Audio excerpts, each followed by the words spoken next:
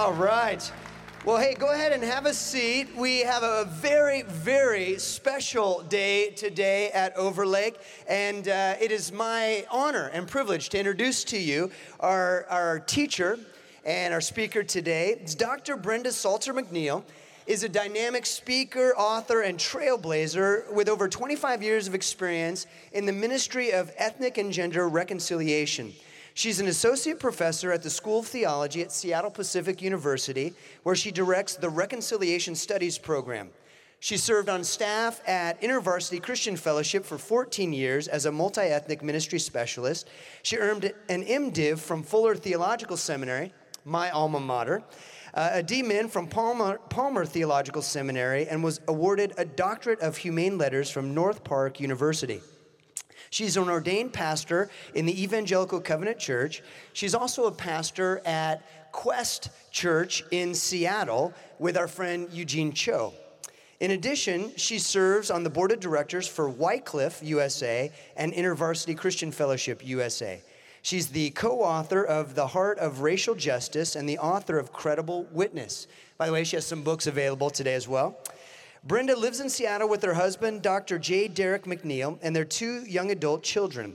She also joined Overlake for our Inviting Jesus into the Race conversation night we had together, and that was really, really powerful. I know several hundred of you were there. In addition to all of this, I just want you to know that she's my friend. And I am so excited for the opportunity to sit under her teaching today. So Overlake, would you please give a warm Overlake welcome to Dr. Brenda McNeil.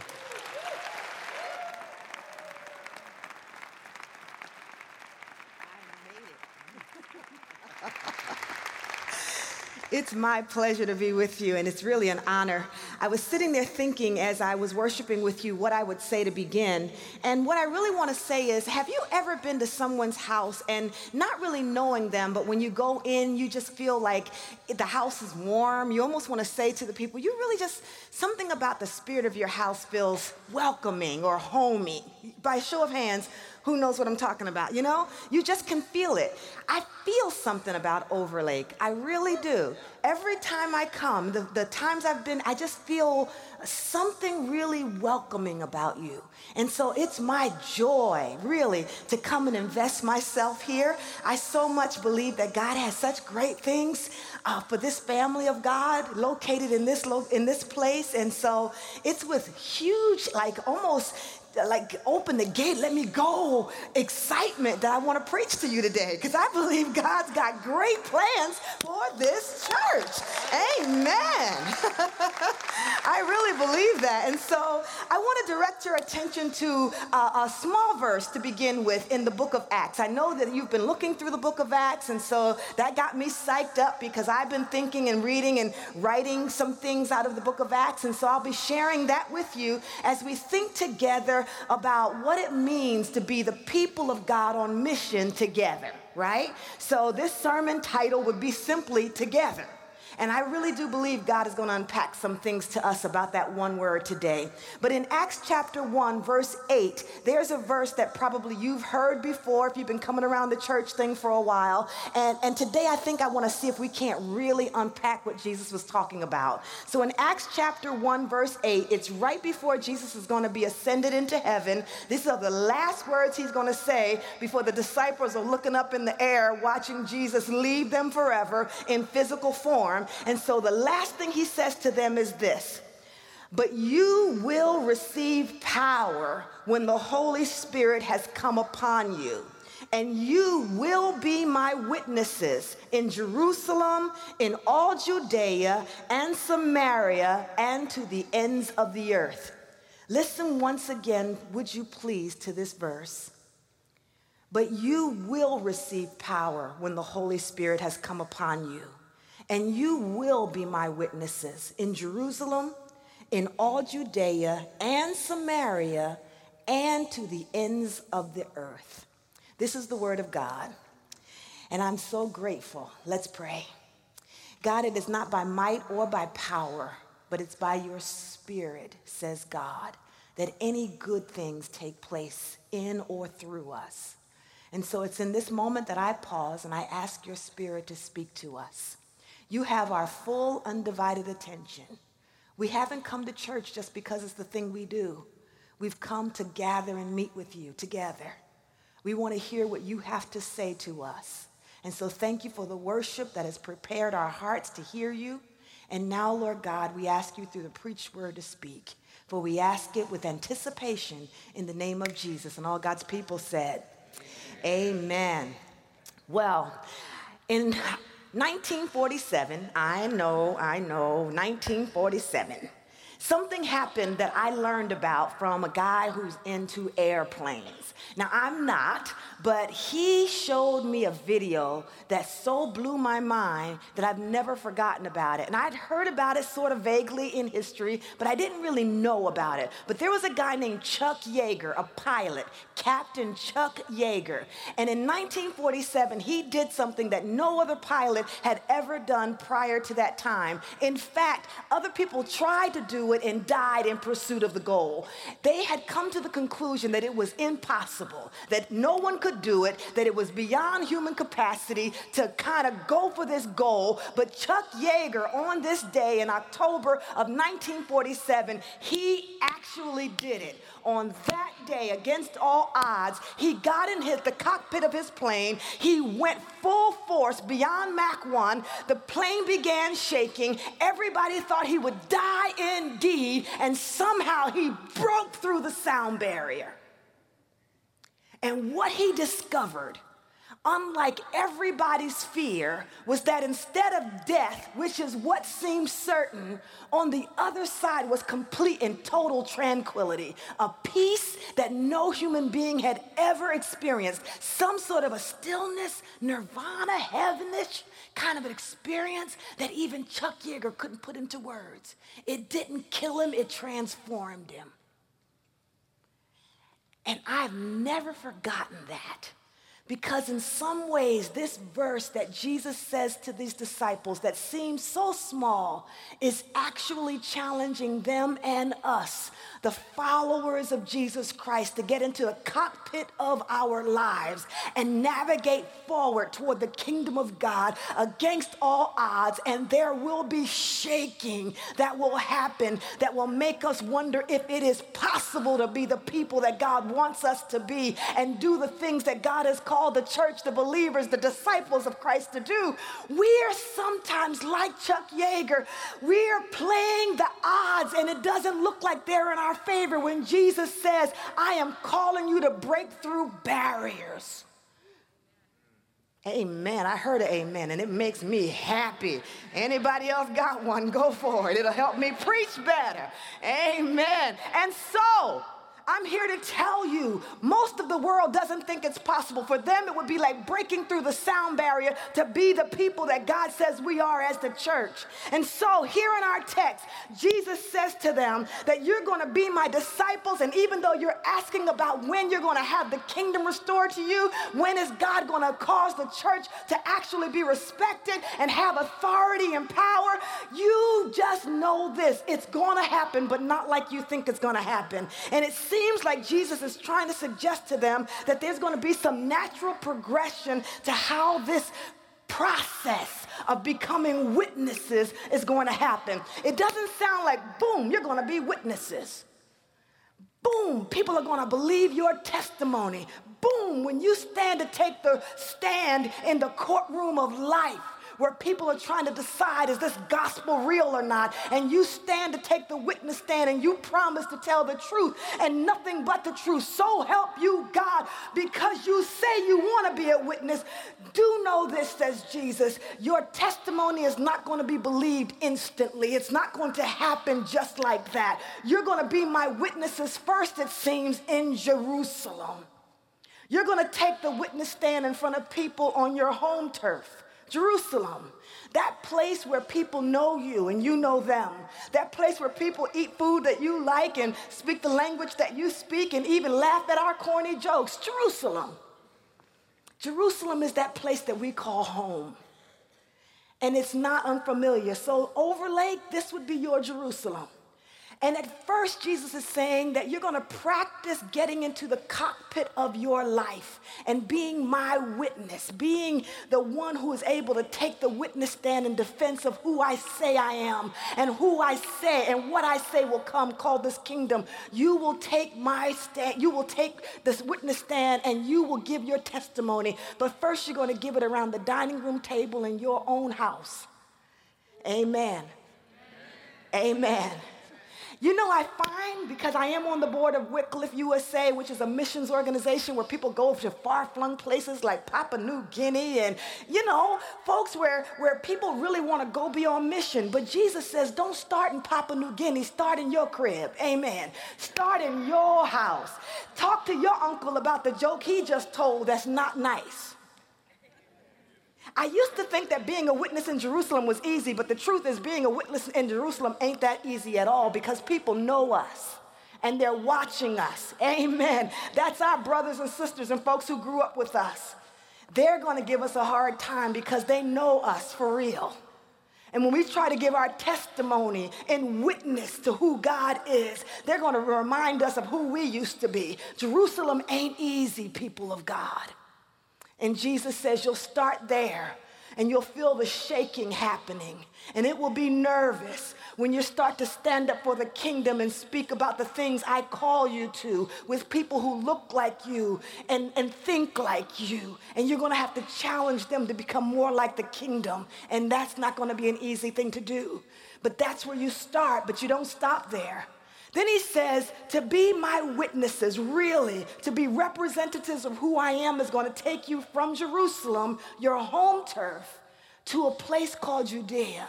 Now, Judea is so confusing, and I tell you why. It looks a lot like Jerusalem. So much so that you can almost think they're one and the same. Jerusalem, Judea, big deal. People kind of look the same in Jerusalem and Judea. They kind of speak the similar dialect and what have you. So what makes Jerusalem and Judea so different? It's the subcultures. It's the little nuances. It's the stuff where we all look like we're all American or we're all in the United States, but then we start talking to each other when we find out that there's a difference between Republicans and Democrats. Amen. See, we got it immediately. You see, that's the subtlety of Jerusalem and Judea. Judea is the place where on one level we look like we all get it, but if you scratch the surface and go to those deeper places, you find that we are ideologically so different from one another that it causes the plane to really start to shake. It's where Catholics and Protestants have to have a conversation. It's where people, between generations have to have a conversation. It's where my kids text me and I have to have somebody tell me, what did he say? Because I'm not sure what the text meant. That's the difference in Judea, and it scares us. It's where socioeconomic divides are between the haves and the have-nots. And we thought we were all on the same page, and we realized that we see life radically different. Jesus says, if you're going to be my witnesses, you're going to leave Jerusalem and you're going to get into the subcultures of Judea, and it's going to scare you in the cockpit of faith as you try to move forward as the witnesses that I call you to be. And then he says, and if you thought Jerusalem and Judea challenged you, just wait till you get to Samaria. Just wait till you get to that place where Jews and Samaritans don't have anything to do with each other. Just wait till you go to that place that's hostile to you and wonders, what are you doing in their neighborhood? Wonders, why do you even come over here? Who you already have a sense of them and you don't like what you've heard, and they've got a sense of you and they don't like what they've heard. And the truth is, we find all kinds of ways to avoid going there. Whole freeways are made to keep us from going through Samaria. Amen. Amen. We can find creative ways, Mike, to get around Samaria so that we can get to the ballpark or to the stadium and watch a game, but never, ever, ever interact with the place that's around it. Samaria. See, that's why we got quiet. Because we all know that Samarias exist, don't we?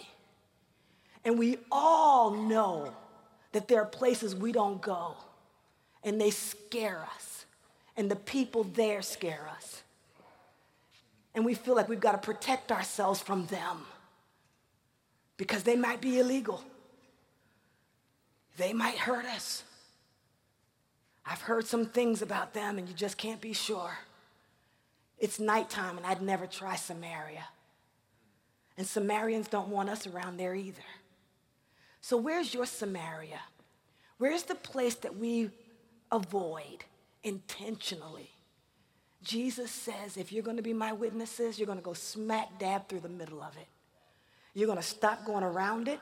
You're going to stop avoiding it.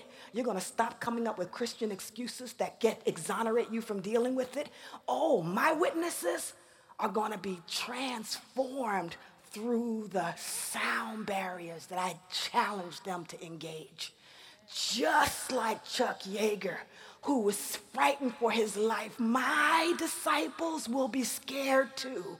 And they will have white-knuckled grips on the steering wheel of their plane, but they will keep pressing forward to the kingdom of God, though it shakes them and it scares them as they talk to people who look like them, and then as they interact with subcultures that disagree with them, and then when they go to places that are hostile to them, and they don't understand it, and they don't know why everybody's mad, and what is this Black Lives Matters anyway stuff all about, it's going to cause the plane to shake. But on the other side, says Jesus, is a reality that we've never experienced before. And it's going to take the Holy Ghost to get you there, because in and of yourselves you'd quit. You will be my witnesses when the Holy Spirit comes upon you. Because left to our own devices, we'd stay exactly where we were. We'd hear the vision. We'd get the vision. We'd go, we hear that, Jesus. Oh, as you ascend, Maranatha, come back as quick as you can and get us. In the meantime, we're going to have a prayer meeting in the upper room. Amen. That's exactly what the disciples did, didn't they? They heard the vision, but after Jesus ascends into heaven, they stay in Jerusalem. They don't budge. Now, I know you and I think that we wouldn't be like that we would be out there engaging the world in all its complexity and all of its diversity, but my guess is that we're a little bit more like the disciples than we would like to think. All of us like our comfort zones. By a show of hands, do you get what I'm saying to you? We are people who understand our comfort places. I've got mine. And it's so easy to go back to them. And so we find ourselves right where Jesus left us, holding it down in the church. Amen. Hanging on to our own holy huddles, our own neighborhoods, our own socioeconomic backgrounds, and people who we like and they like us. Really, you can't do everything. And so we have carved out our own little homogeneous comfort zones that feel good to us. And so did the disciples. And it wasn't a bad thing that they did. They prayed. They chose new leaders. All of that was good stuff. But they weren't going to where Jesus said that they would go. I have a good friend. Her name is Elise Barrymore. And she's a preacher who likes the complexity of words. And once we were talking about this tendency of the church to stay where it is and not move forward into this complex, diverse world. And she said, you know, it's very interesting how easy it is to stay here. Everybody say here. Here. I said to her, you know, I heard Bill Hybels, the pastor of a very large church outside of Chicago where I'm from. It's called Willow Creek Church. And he said at a global leadership summit one day, he said, you know, I used to preach a lot to my church about how we should go there, to this thing that Jesus is calling us to. He said, and I would preach my heart out about how to get them to go there. This being on mission and being a multi-ethnic church and caring about people, the least, the lost, and really being people who engaged the world and brought real change and transformation. And I would paint a picture of how great it would be to go there, and people would get hyped up for a while. But after a while, he said, they wouldn't go there, even though they seemed like they were excited about it. They would stay here. And he said, you know what I've learned? I got to stop preaching about how we're going to go there, and I got to help people understand why we can't stay here. Amen. He said, real preaching now is not trying to paint the vision of why we ought to go there. We've got to show people why it is not possible. It is not in our best self-interest to stay here. My friend Reverend Elise said, here is a place on the way to there that distinguishes somewhere from nowhere. I went, here is a place of transition. It's the difference between where you are and where you could or should be. It's more than a location. It's more than being here this morning. Here represents a moment in time. It's positional and emotional. That's why when God would come to the prophets in the Old Testament who had gotten off mission, he would say to people like Elijah, what are you doing here? What are you doing here? Not just physically, but emotionally and spiritually. How'd you get stuck here? I think that's when God has to move us. That's when God has to literally cause the plane to shake on us. That's when our grit is tested. That's when we decide if we're going to be transformational people or not. Jesus comes by the Spirit of the Holy Ghost and comes and causes catalytic moments that force us to grapple with the fact that here will no longer work. And for them, it was the day of Pentecost. While they were having a nice, normal prayer meeting, amen, a wonderful little prayer meeting, all of a sudden, the Spirit of God showed up in the church. Go figure. And this is what happened. Listen to the word of God in Acts chapter 2, verses 1 through 12. And I hope it happens to you too. So get ready, Chuck Yeager. Get ready as you are in your cockpit, because these are the kinds of things that God uses to make us move. Listen, when the day of Pentecost had come, they were all together in one place, and suddenly a sound came from heaven like the rush of a mighty wind, and it filled all the house where they were sitting. And there appeared to them tongues as of fire, distributed and resting on each one of them. And they were all filled with the Holy Spirit and began to speak in other tongues as the Spirit gave them utterance. Now, there were dwelling in Jerusalem Jews, devout men of every nation under heaven. And at this sound, the multitude came together, and they were bewildered because each one heard them speaking in his own language. And they were amazed and wondered, saying, are not all these who are speaking Galileans?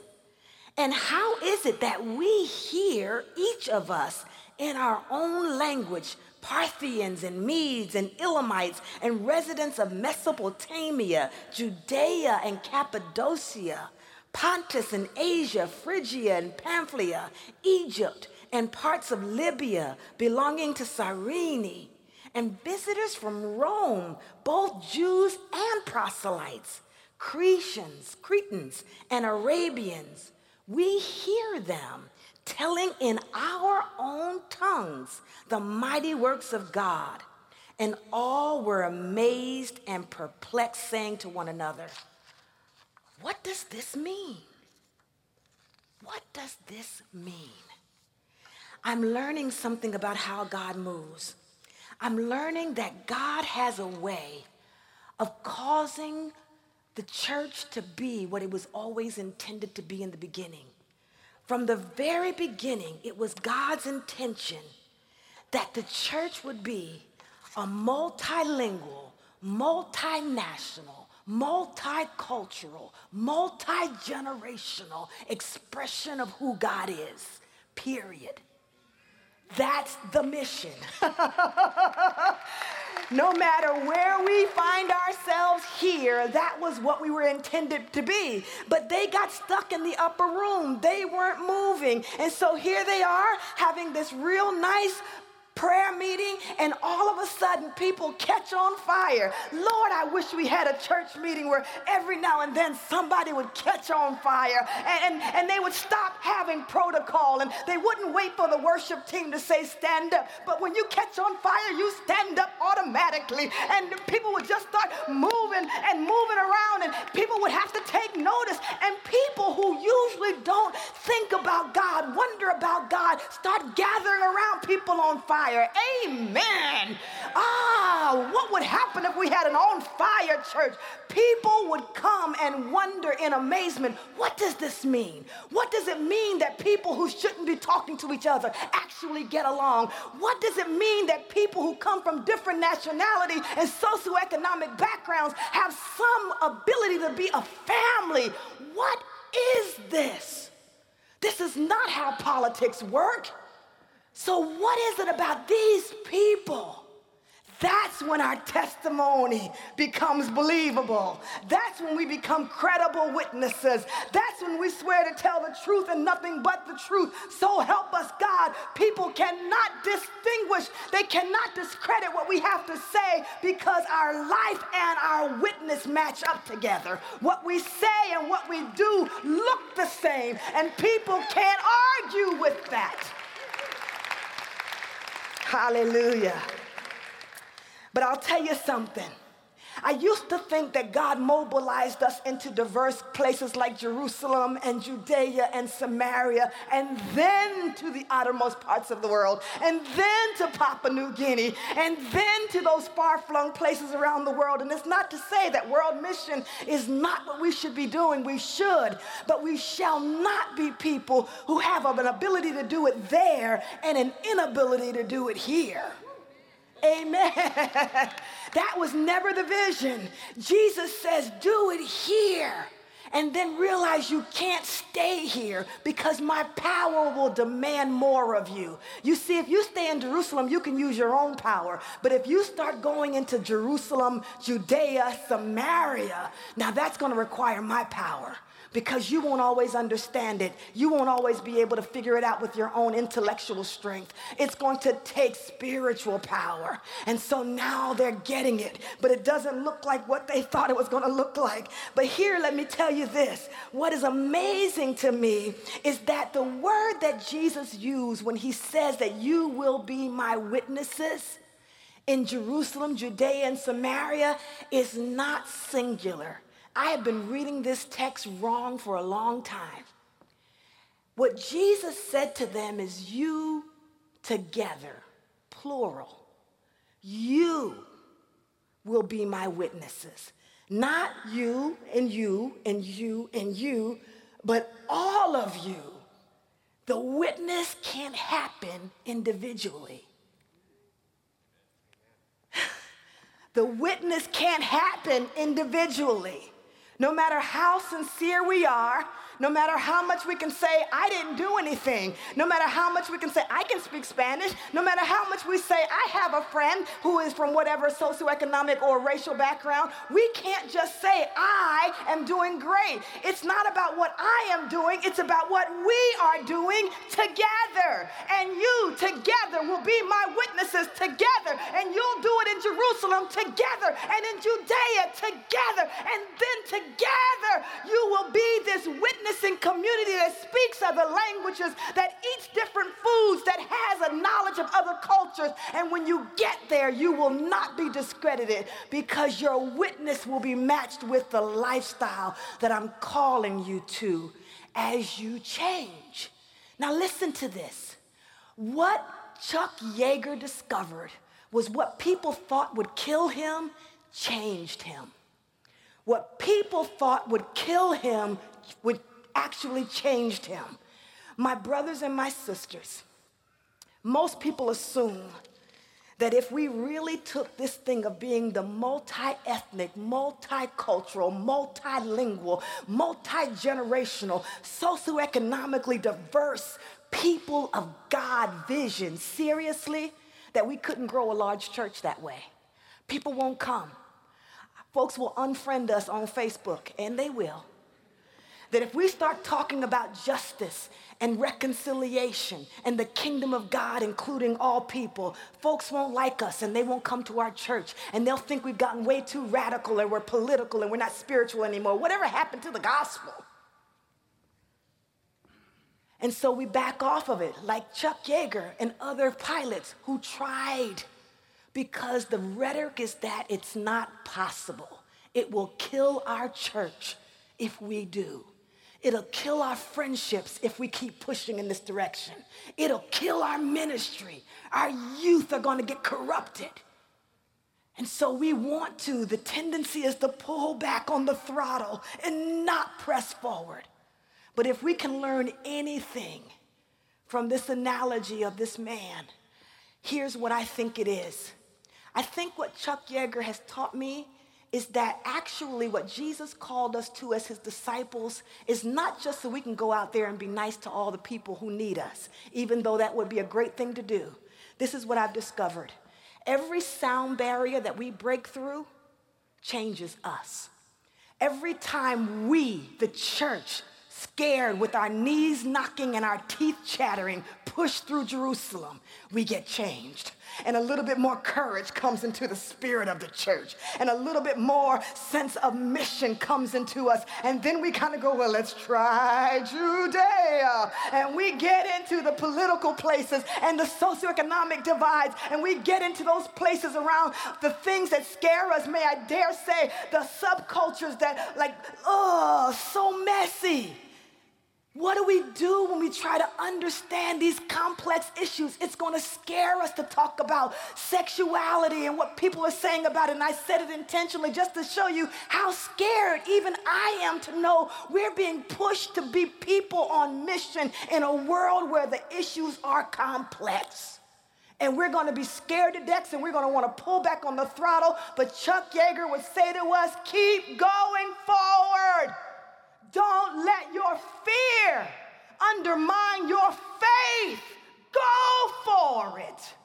Because if you will, by the time you break through another sound barrier, more courage will come into your heart, and you will have more faith to move forward to the next. And when you do, you will find an existence someplace on the other side that you didn't even know was possible. Other churches dare not even dream the wonders that could happen on the other side of the thing that we thought would kill us when it actually literally transforms us.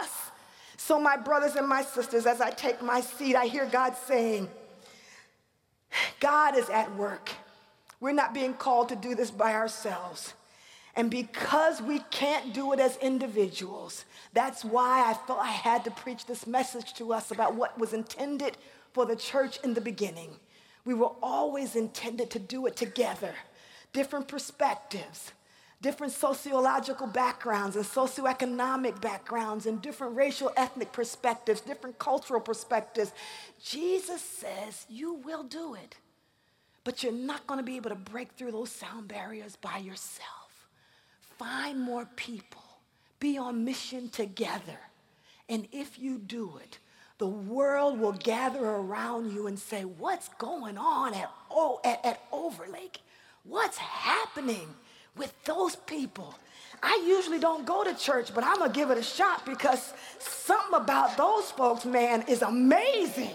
I mean, I literally can't stop watching them. I want to meet the folks who lead this kind of church. I thought the church was irrelevant. I thought the church was dead and gone. I just thought I would just basically be a spiritual person and not a person who had any faith connection. But I can't seem to keep my eyes off Overlake. I can't seem to stop watching their ministry and listening to their sermons. Something about them is amazing. And I don't know what it is, but it makes me want to ask more questions than to run away. It makes me want to ask, what does this mean? And I pray that when they ask you, you will stand to your feet and you will raise your hand and give your testimony as witnesses to the kingdom of God that's made up of people from every tribe and every nation and every language. It is not a dream. It's what God calls us to be. Amen. And the people of God said, amen. Let it be so in the name of Jesus. I'm so sorry.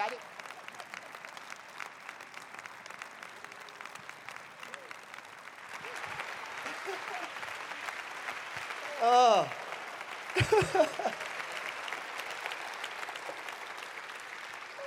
Oh, Overlake, it's good to hear a real preacher every once in a while. Dr. Brenda, thank you so much. That is, it's powerful and it's appropriate, and we're challenged today. It's beautiful. Here's what I want to do. I want to close our time in prayer and go to the offering right now. I would ask that you finish filling out those connection cards that I mentioned a little bit earlier. You can drop those in the bucket. And as we continue to worship, we give as an act of worship. We're going to continue to sing to the Lord and to worship Jesus. My challenge is just what was brought, that we would actually wrestle with how together we fit in this call of Christ. How together we say, yeah, we want to minister in Jerusalem. We want to break through that barrier into Judea. We want to break through that barrier into Samaria and then to the ends of the earth. How do we do it together? So as we pray, let's just ask Jesus to take us there, okay? Lord, we thank you. We thank you for Dr. Brenda. We thank you for the passion and the power and the eloquence that you have given her, that she has shared with us. And we feel stirred and challenged and motivated right now. And Holy Spirit, we want to give you just the opportunity to speak directly to us. We want to give you the opportunity to move us intentionally. We don't want to leave today unchanged. And so we ask that you would continue to minister to us. Find us courageous, Lord. We want to be like Chuck Yeager. We want to keep pushing forward, even though the plane's shaking. And so we just trust you, and we ask that you lead us from this place. I pray it all in your name, in the name of Jesus Christ. Amen.